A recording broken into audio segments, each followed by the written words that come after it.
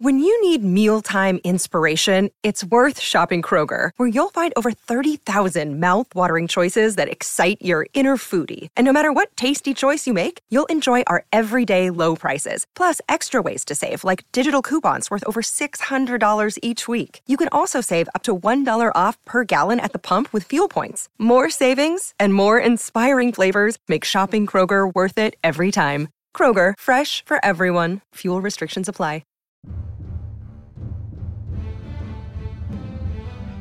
It's time for Thriller Thursdays, here on the Mutual Audio Network.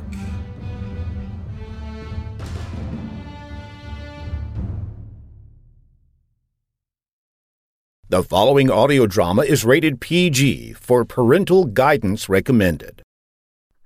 Chapter 24. At the top of the stairs, the passageway narrowed still more. The walls on either side of them were only about 10 feet high, but above them was open space, and what looked like a great deal of it, though the light from their torches would not penetrate far enough to tell precisely.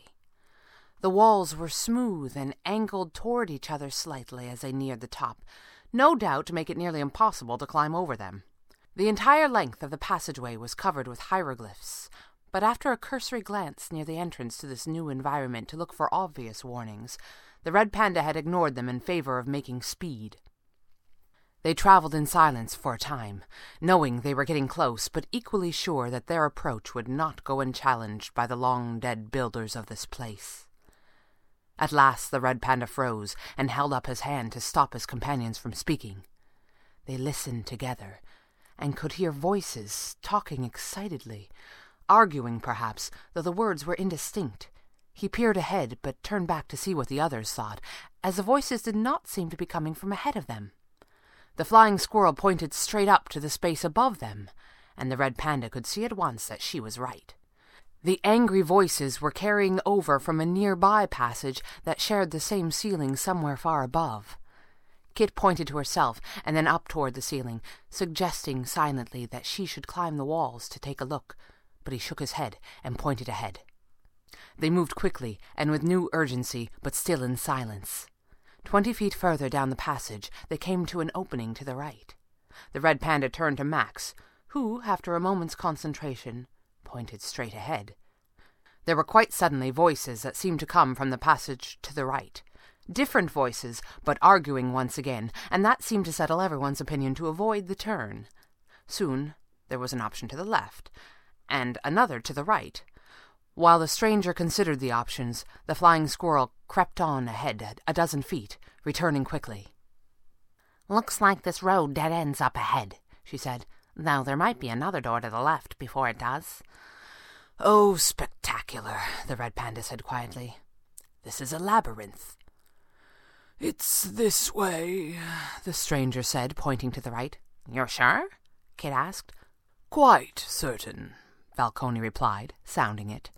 "The Eye of Anubis seems quite keen on the idea of leaving this place. It is calling most distinctly now." The red panda tried very hard not to sound incredulous. "Does this calling include providing directions through a maze?" he asked. "It does," came the reply.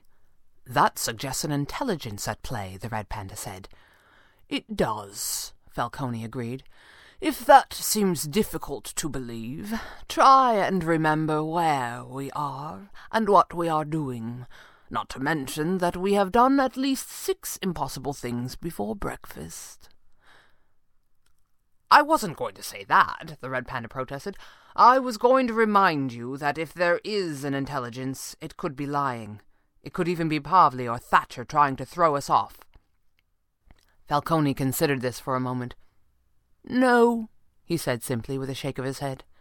The red panda and the flying squirrel exchanged a look. "Good enough," he said. "If you've got to trust somebody, it may as well be an ancient magic amulet," she shrugged.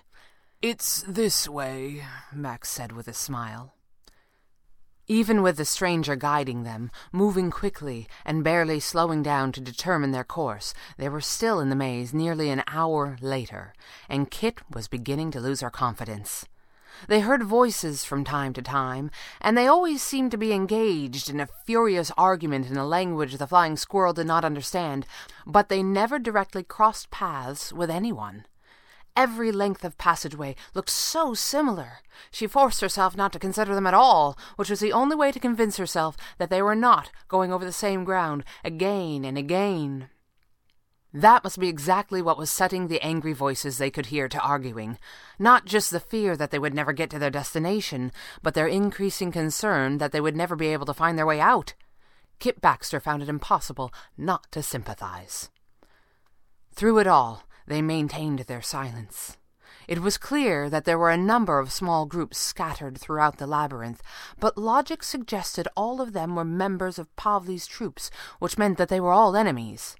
If their foes were fighting amongst themselves, so much the better. Quickly and quietly seemed like the best policy. At last they rounded a corner at top speed and came instantly to a halt. The passage ahead was long and straight, perhaps 100 yards, without a single twist, turn, or alternate exit. And from the vast doorway, at the end of the passageway, there was an unearthly glow that bathed the long stone hallway in its radiance. The light itself was more than simple illumination. There was something almost living about it. It seemed to pulse just slightly, and there was something that made it hard to look away. Each member of the trio was elated to be so near to their goal, even if there was still the return journey to be made. If they were the first, and could slip out before the others found this passage...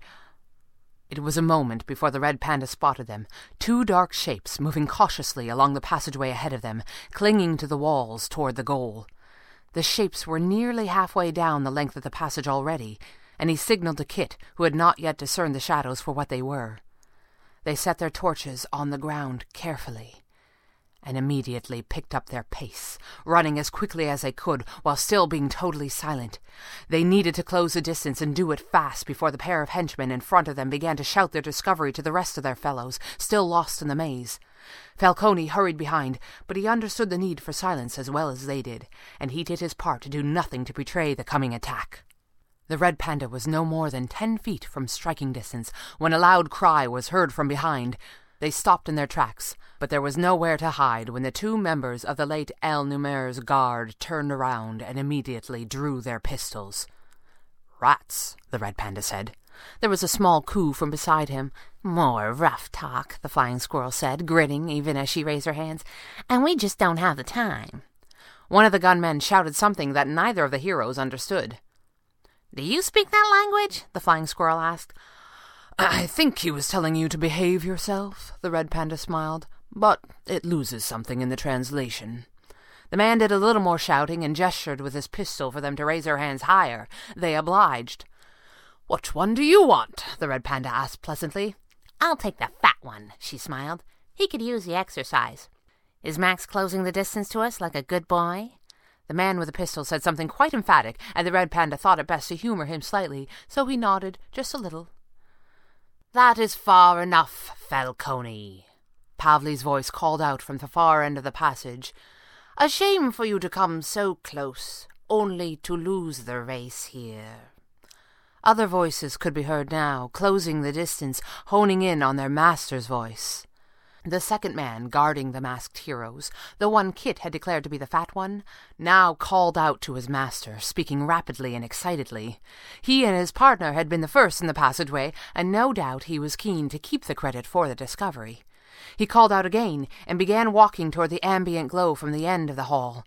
He took only 3 or 4 more steps, but in doing so, the red panda noted, he had reached the precise middle of the passageway. Just as great a distance to continue on as to turn back. It would have been the perfect place to put a... The red panda's train of thought was cut off by a cry of alarm from a member of Pavli's group. It had been a simple thing, just the sound of stone grinding against stone, and if they had not all spent hours in an underground madhouse that tried to destroy them at every turn, they might not have noticed it for another moment. But the truth could not be avoided. Along the entire length of the passageway, the walls were closing in.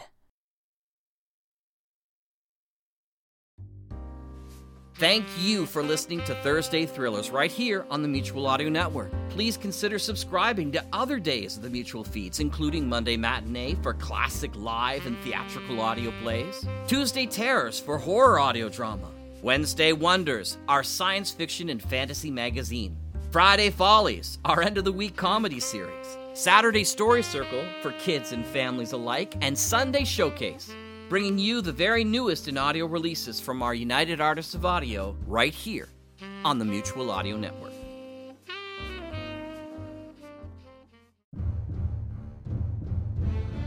The Mutual Audio Drama Network, where we listen and imagine together.